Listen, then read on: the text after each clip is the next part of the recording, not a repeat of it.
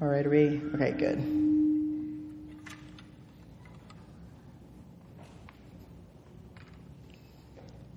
Do we have any feedback? All right. Our text for today, I think you guys in the bulletin, it says 2 Peter 2, starting in verse 11.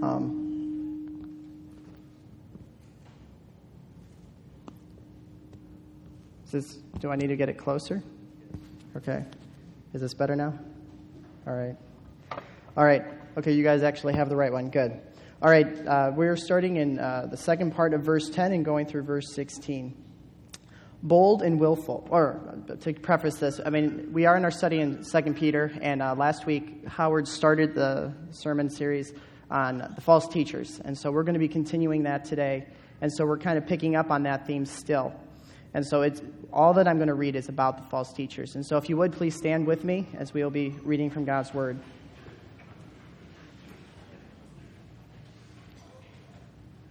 Bold and willful. They do not tremble as they blaspheme the glorious ones, whereas angels, though greater in might and power, do not pronounce a blasphemous judgment against them before the Lord. But these, like irrational animals, creatures of instinct, born to be caught and destroyed, blaspheming about matters of which they are ignorant, will also be destroyed in their destruction. Suffering wrong is the wage for their wrongdoing. They count it pleasure to revel in the daytime. They are blots and blemishes, reveling in their deceptions while they feast with you. They have eyes full of adultery, insatiable for sin. They entice unsteady souls. They have hearts trained in greed, accursed children. Forsaking the right way, they have gone astray. They have followed the way of Balaam, the son of Beor, who loved gain from wrongdoing, but was rebuked for his own transgression. A speechless donkey spoke with human voice and restrained the prophet's madness. You may be seated.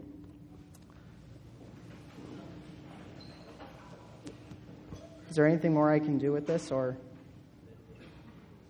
It's like touching my face. Is it okay? Is that better? All right. Probably the biggest hurdle that I can think that we're going to have today is a lot of people just don't think talking about false teachers is all that necessary. By and large, I think it's probably the popular opinion that it's not really that helpful to preach against someone. It's just better to preach what we believe, and that's going to be more effective in the long run. The problem with that is that is neither practical nor biblical. The first reason why it isn't practical is because the absence of a need for warning only exists in a world where there is no danger. If there's nothing to be afraid of, if there's nothing that's dangerous, then yes, you don't need warnings. But that's not the world we live in. Secondly, it's not biblical because Peter does this very thing. He's rebuking false teachers and he's calling them out. And Peter is giving us a warning because there is a real threat that we are supposed to take seriously. But not only is it that Peter who is giving us a threat, because every word in the Bible is from God, God is giving us this warning for today. And so the reason why false teachers are so dangerous and you need to point them out is because they can bring destruction. And I've taught swim lessons for over 8 years now.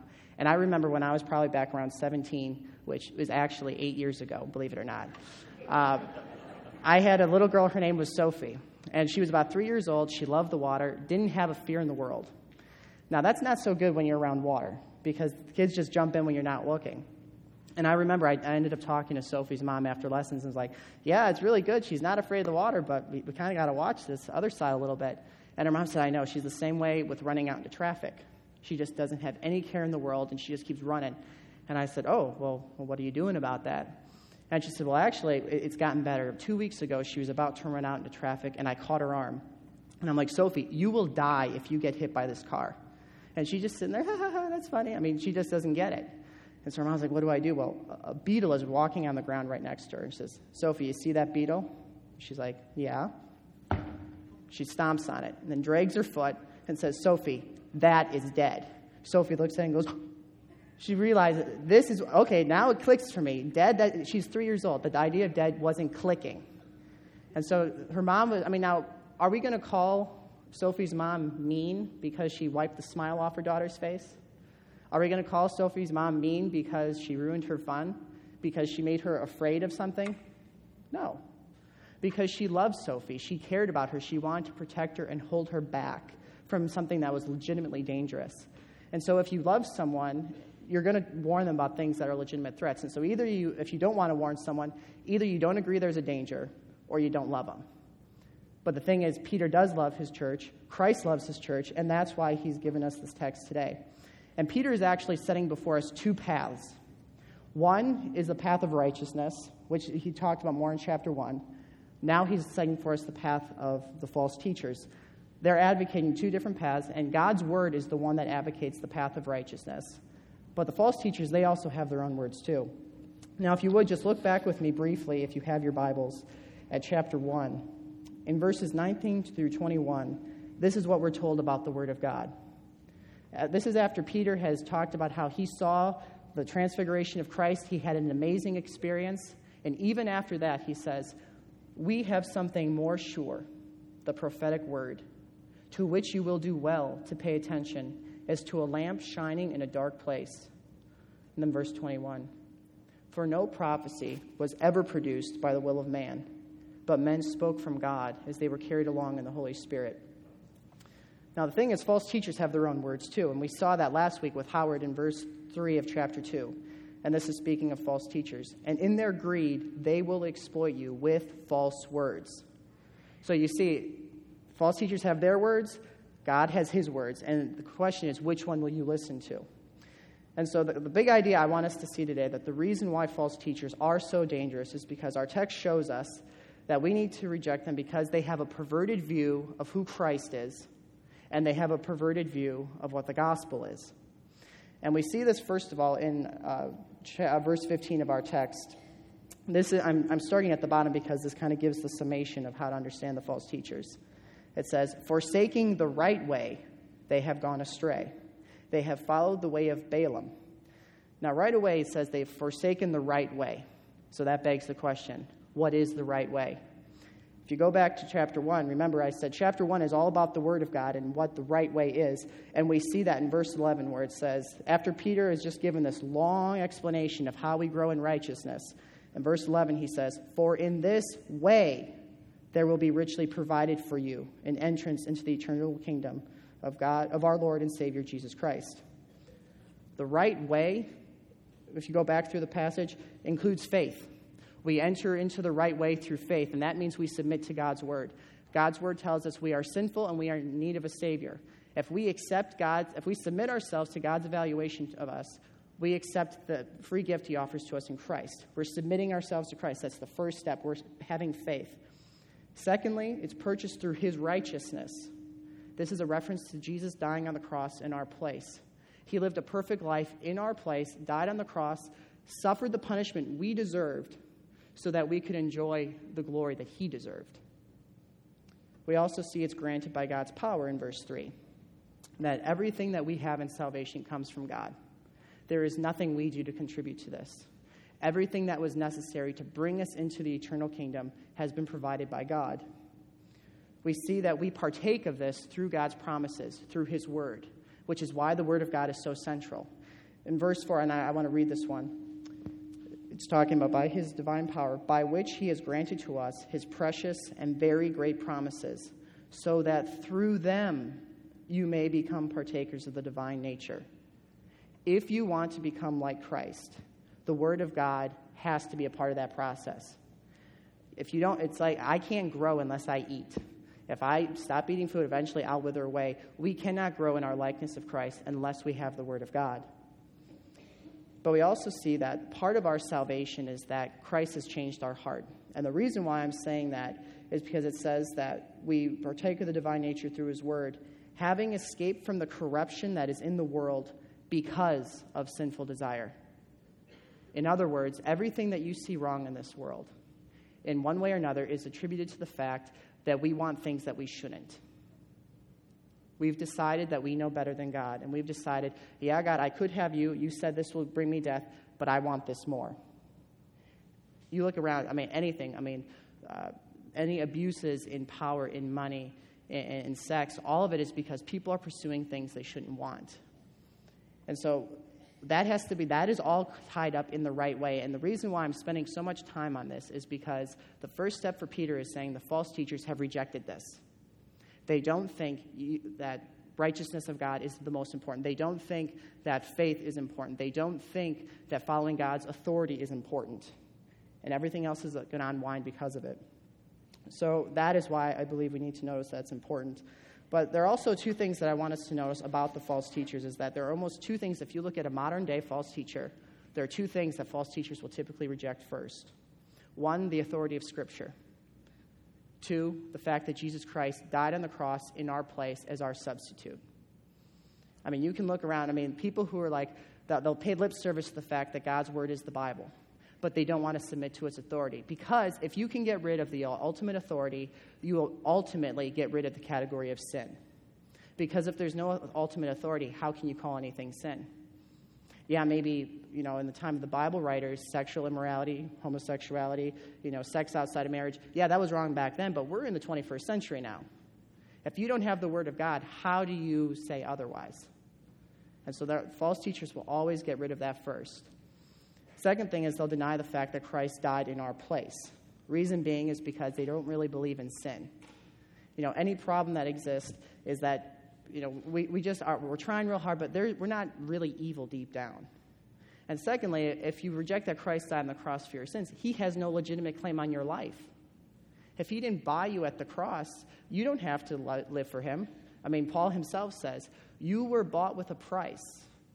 Therefore, glorify God in your bodies. So if we don't believe that Jesus died on the cross for my sins, I'm not really obligated to live for him, am I? But now that's everything that they're rejecting. So that's just the first part. But now it's like, okay, people, you don't just exist in a vacuum. So if you reject Christ's path through the Word of God, submitting to the authority of Christ, and now you go the other way, it says they go the way of Balaam. Who is Balaam? If you go back to the book of Numbers, Balaam was a prophet that he was visited by a king named Balak. And Balak was king of the Moabites. And this was during the time of Israel's wilderness. They were going around, and anyone that they fought, basically, they just pummeled them. Well, Balak saw the handwriting on the wall, and he realized, if I go head-to-head with Israel, this isn't going to end very well for me. So I need to appeal to some spiritual authority. Israel's God seems to be pretty powerful, so I need to get some God to curse Israel. So what he does, he goes to Balaam. Balaam at first says, no, God told me I'm not supposed to come with you. Well, then Balak says, well, okay, I'll sweeten the deal. I'll offer him more money. I'll offer him more prestige. I'll offer him more honor. So the guys come back to Balaam, and Balaam's like, well, okay, I'll go along, I suppose. And as he's going along, he's riding on his donkey.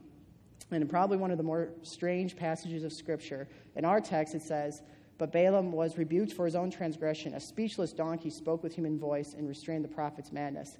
This happens when Balaam, he's riding on his donkey to go to see Balak. And all of a sudden, the donkey sees the angel of the Lord standing in front of Balaam with a sword drawn, getting ready to kill him. So the donkey, trying to save Balaam, is going from side to side, but keeps hitting Balaam into the wall. And so Balaam's getting upset, and so he starts beating the donkey. So finally, God opens the donkey's mouth and says, why are you beating me like this? And he says, because, you're screwing things up for me.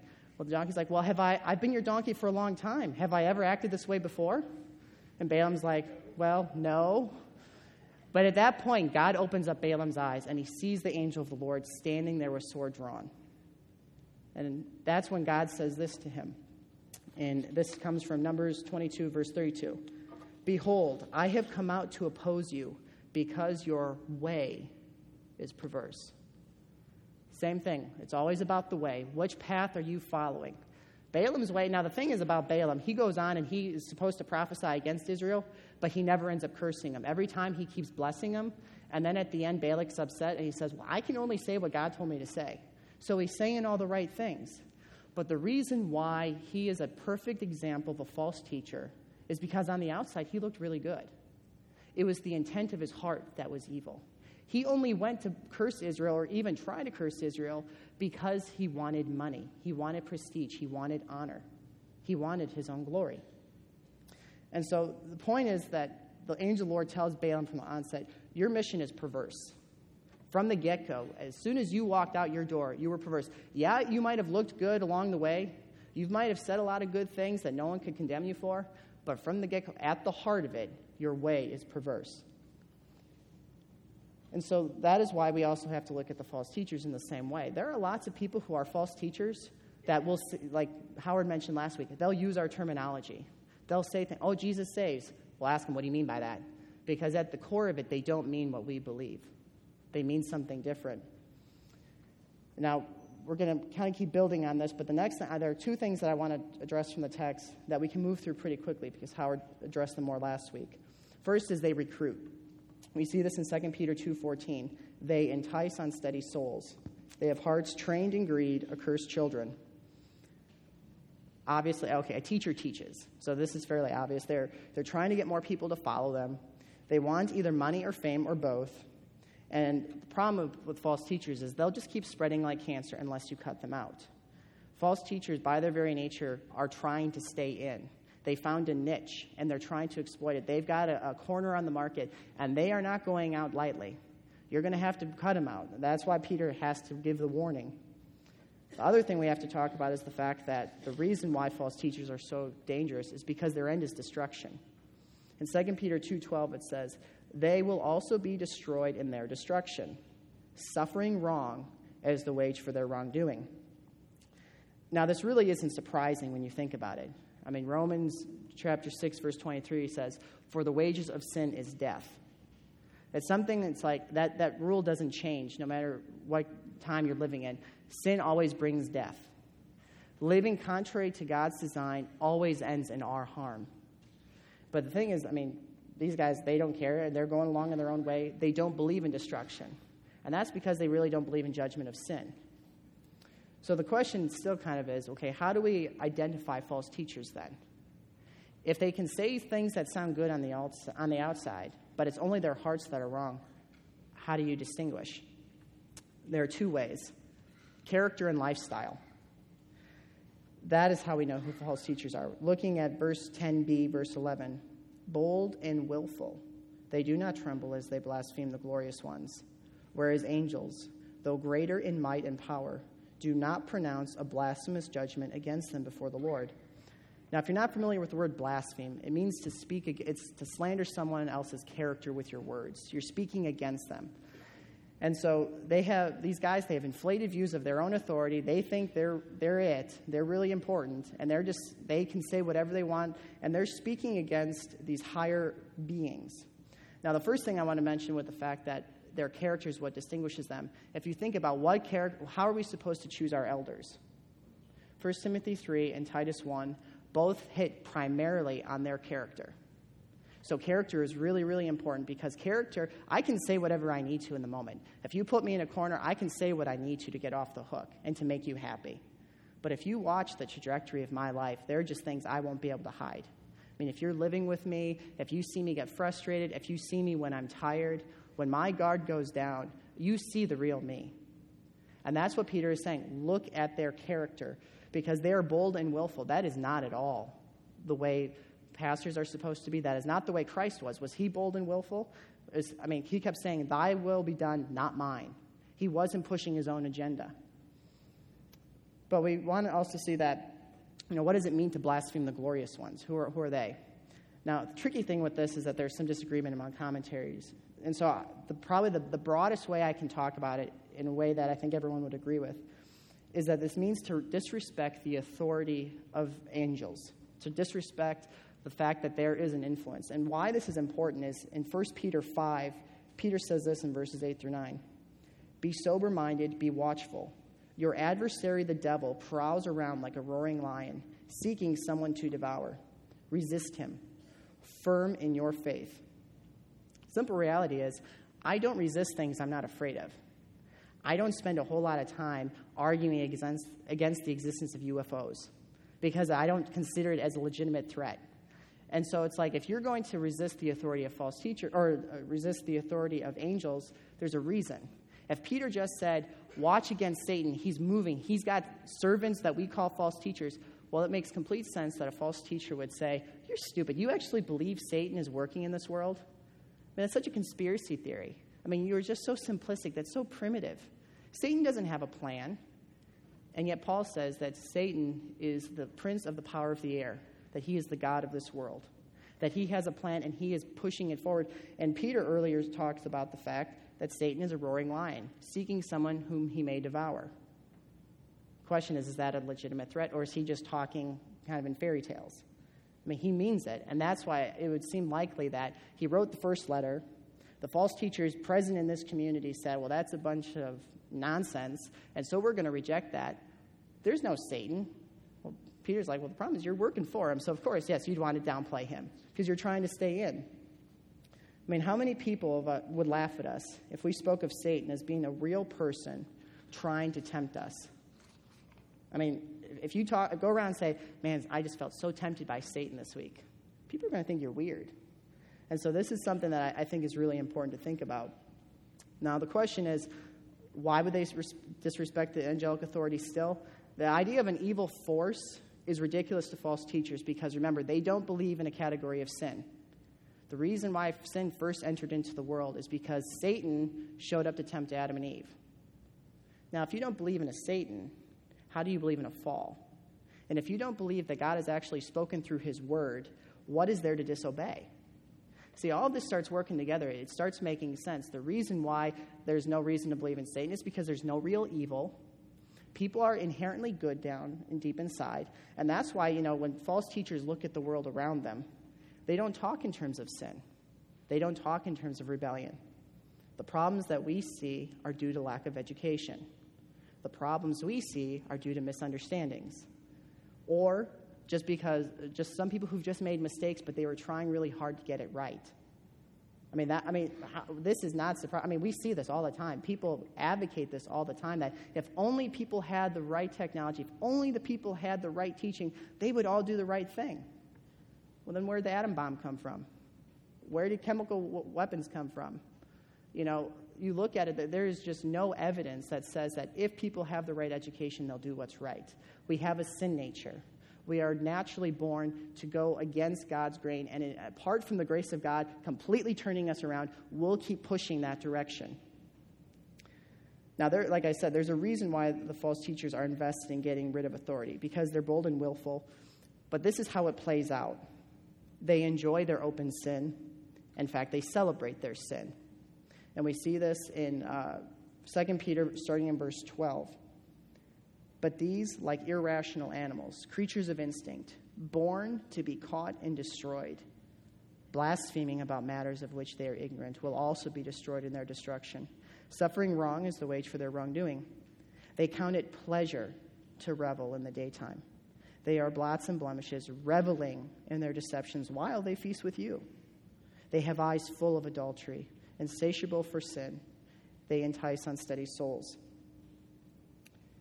First thing I want to point out about this is look at the relationship between false teachers and their sin.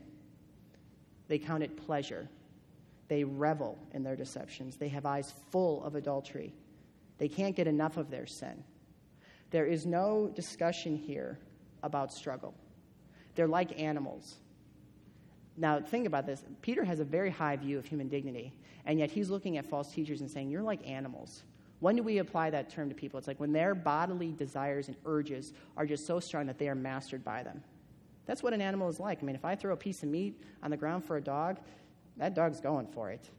We had a golden retriever growing up. He was the sweetest dog ever. His name was Conan. His name should have been Carmel. But it's like he was a big, huge golden retriever, and every Christmas we would give him a ham bone. The first year we did this, my mom didn't realize that, he's still a dog, and she went up to him quickly to take away the ham bone. The sweet golden retriever turned and viciously growled at her. And she learned after that, okay, if I'm going to come to him in the future, I have to make sure I get his attention first. Because if I can get his eyes on me and not on the bone, then he's a little more normal. And it's like, but this is exactly the way false teachers are. They just indulge their bodily desires. Well, if you want to commit that sin, or if you want to commit that act of sexual practice, well, good. If that's what you desire, that's the way God made you. Do it. Even with the gay marriage debate right now, isn't that one of the big arguments? It's like, who are we to look at those people and say those desires are wrong? It's like, they have those desires. If they have them, they're natural. Let them do it. Or if you have a man who's in a marriage that he doesn't feel like he's that happy and he'd be more satisfied with another individual, we say, well, if that's really what you want, if that's what makes you happy, at the end, we are just animals too. mean, that's the way they think. Your desires are legitimate and just pursue them. But like I said, the big thing to notice here is that there is no struggle with sin. And the reason why I bring that up is because everyone in this room struggles with sin, myself included. And it's not the fact that there is sin in your life. It's not the matter of which sin is in your life. The matter is, what is your posture towards your sin that matters? Every single human being has the push of sin in their life. If sin is pushing us this way, let's say, the only way there's struggle is if there's something coming from this way and pushing back. Who are the only people who have something pushing the other way? Christians. When we trust in Christ as our Savior, the Holy Spirit comes and indwells us. He changes our heart, changes our thinking, so that now we are in direct opposition to sin. And so now there's a battle. Non-Christians don't struggle with their sinful desires. They think they're legitimate, and they celebrate it. They have parades for it. They have movies that laugh at how immoral they can be. It's almost a badge of honor with the level of perversity you can reach. I was in New Orleans a couple weeks ago for a conference, and it's like I'd never been there before, and that was rather eye-opening. It's just like it's just open, like just all of the signs on the shops. I mean, I didn't see anything that bad, but just seeing the signs on the shops was bad enough. And it's like, and people, this is like a hot spot. People go there for this. This is why, I mean, you look at it, the natural world inclines that way, and that is why false teachers get the traction that they do. They're appealing to innate desires of human beings. Now, I want to also draw out the fact that this sermon, I called it, Our God Saves, but From What? And this is why I call it this, is because the immorality practiced by the false teachers is probably where the strongest contrast comes between Christians and non-Christians. And remember, in 1 Peter 1:4, it says that we have escaped from the corruption that is in the world because of sinful desires. To be a Christian is to be against your sinful desires. You have them, but you're fighting with them. Non-Christians say, you have them, celebrate them. If you want it, it's legitimate. But here's the problem. This is from 2 Thessalonians 2:9 through 12.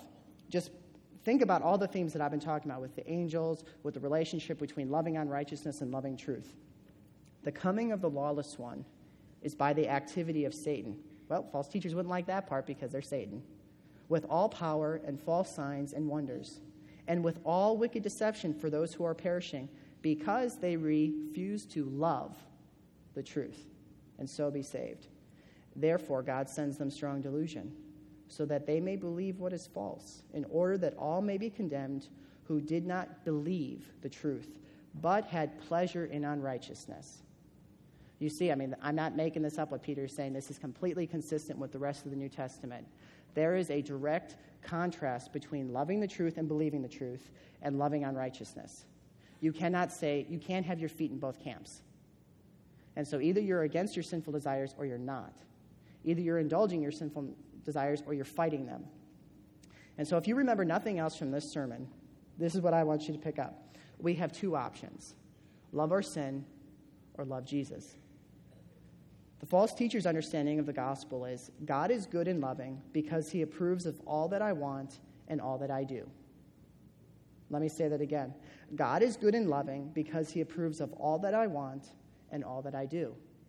That's the selling point of the false teachers. Now, here's the problem with this. They have changed Jesus in order to accommodate their sin. Contrast this with believers. The Christian understanding of the gospel is God is good and loving because he sent his son to save me from sinful desires that would have destroyed me. Let me say that again. God is good and loving because he sent his son to save me from the sinful desires that would have destroyed me. We have changed our view of sin in order to accommodate Christ as our Lord. That is the complete contrast between the way of righteousness and the way of sin. Our God saves us from the penalty and the power of sin, not just the penalty. The false teachers will be fully on board with saying, oh yeah, Jesus saved you from the penalty of sin, now live however you please. They're really not going to bother with that because at the end, they just want to be able to do what they want. As long as you keep your mouth shut about condemning their sinful practices, they don't mind what you think. If you want to believe that you're going to heaven because Jesus died, well, that's fine, as long as it doesn't impinge on my desire to live sinfully. Now, God has changed us because he has changed our heart, he's changed our thinking, so that now we want to obey him. His word is good news to us. We can talk like the psalmist in Psalm 119, I love your law. How shall a young man cleanse his way? By taking heed according to your word. Your word, O God, I have hidden in my heart so that I might not sin against you. But the question I would raise now is, this is where it gets more personal for us. Am I being legalistic when I say that we need to be obedient? That obedience is important? And the illustration I would use for this is, say I'm working for a friend of mine. He and I have been friends for a long time. We'll say his name is Bill. Say I'm working for him. We've been friends for a long time. I've been working for him for a few months now. And you come up to me and say, well, how have things been going with Bill? And my answer to you is, you know what? Bill is a great friend. But man, he's just a horrible boss. I mean, he works me so hard. He has no idea what he's doing. He doesn't respect me as a person. I mean, he micromanages me. I just can't stand working for him. Did I compliment Bill by saying that? I mean, I might not be calling him Hitler, but I certainly didn't compliment him. And so now, think of it this way. If I sit there and I say, I trusted in Christ as my Savior. He saved me from the penalty of hell. But then someone says, well, how is it walking with Jesus? Like, I love the fact that I'm not going to hell. But man, working for God is just so boring. I hate reading the Bible. I hate going to church. I hate, having to give up sin. It is just such a drag. Are we complimenting Christ? Now, remember I said earlier that, the word blaspheme means to slander one's character. I would argue that that's getting very close to blaspheming God. If we sit there and say that obedience to him is something to be avoided like the plague. God's grace has transformed us. He's given us a new vision of who he is. Now imagine going back to that illustration with Bill. What if you came up to me and said, well, how is it working for Bill? And I said, Bill is the best boss I've ever had. He actually cares about me. He doesn't work me too hard. I'm doing things I never thought I could do because he keeps stretching me, but he always gives me everything I need to do my work. He's helping me see that I can do things I didn't know I could do. There is not a thing I wouldn't do for him. Now, I just complimented Bill very highly, didn't I? And that's the way we should view Christ. Think of Paul. Paul said, whether I live or die, I just want to make sure that I've been obedient to Christ. No matter what, I want to know him. That is the most important thing. You can take anything else from me. And that's why Paul was such an effective evangelist. People watch you when you sit there and your life for obeying Christ ends up being difficult, and you're still able to say, I love working for my God. I love serving him because he has completely changed me. I see things differently now. I don't love the sins that I used to commit. In fact, I look back and I'm ashamed now. I wouldn't want to go back even if he let me. Even if he said, listen, you could commit any sin you want, and I promise you won't go to hell. A Christian says, I don't want to go back. You've shown me a better way. Your design is perfect. You are good. I'm not ashamed of obeying you. And look at what we talked about even earlier when Jesus said, there are people who are going to come in the last day who said, Lord, we did this and this and this. And he says, be gone, I never knew you. Why? Because they didn't love him. Their hearts weren't changed. They did what they had to do to look good on the outside, but in the end, their hearts weren't changed. And so as I close now, I just want to make a few closing remarks. Again, I want to revisit the question, why is it so important that we mark out false teachers? We must reject the false teachers because they slander the character of our Lord and they pervert the gospel of salvation. We will reject false teaching if we love our Lord Jesus Christ. Remember Zoe's mom. She wouldn't have said anything to Zoe if she didn't love her or if she didn't think there was a threat. If you agree there's a threat, and if you love, you're going to point out the threat. We love our God because he has saved us from the penalty of our sin. He currently saves us from our own sinful desires. He saves us from our rebellion against his good design. And he is still saving us from the power of sin. And he saves us to eternal life with him. In John 17:3, Jesus says, this is eternal life, that they know you, the only true God, and Jesus Christ whom you have sent. Eternal life is that we get to have a relationship with God. And that starts the moment you trust in him. It starts now. We're not waiting to, beam us up, God, and then once we're in heaven, now we'll start worshiping you. It's like, no, it starts now. We've been reconciled to our God. Our rebellion against him has been fixed. And so that is why we should love him, and that is why we must reject false teachers. Let's pray. Father, thank you that you are so different than the gods that this world offers. There are so many people who would tell us what we want to hear, that they would tell us that the sinful desires that we have are legitimate, and yet you know better. You made us. You know how we're supposed to function. You know that the sinful things that we want would only lead to our ultimate destruction. And so thank you. Thank you that you have loved us. And thank you that you continue to save us and deliver us from the dominion of sin. It's in Christ's name we pray. Amen.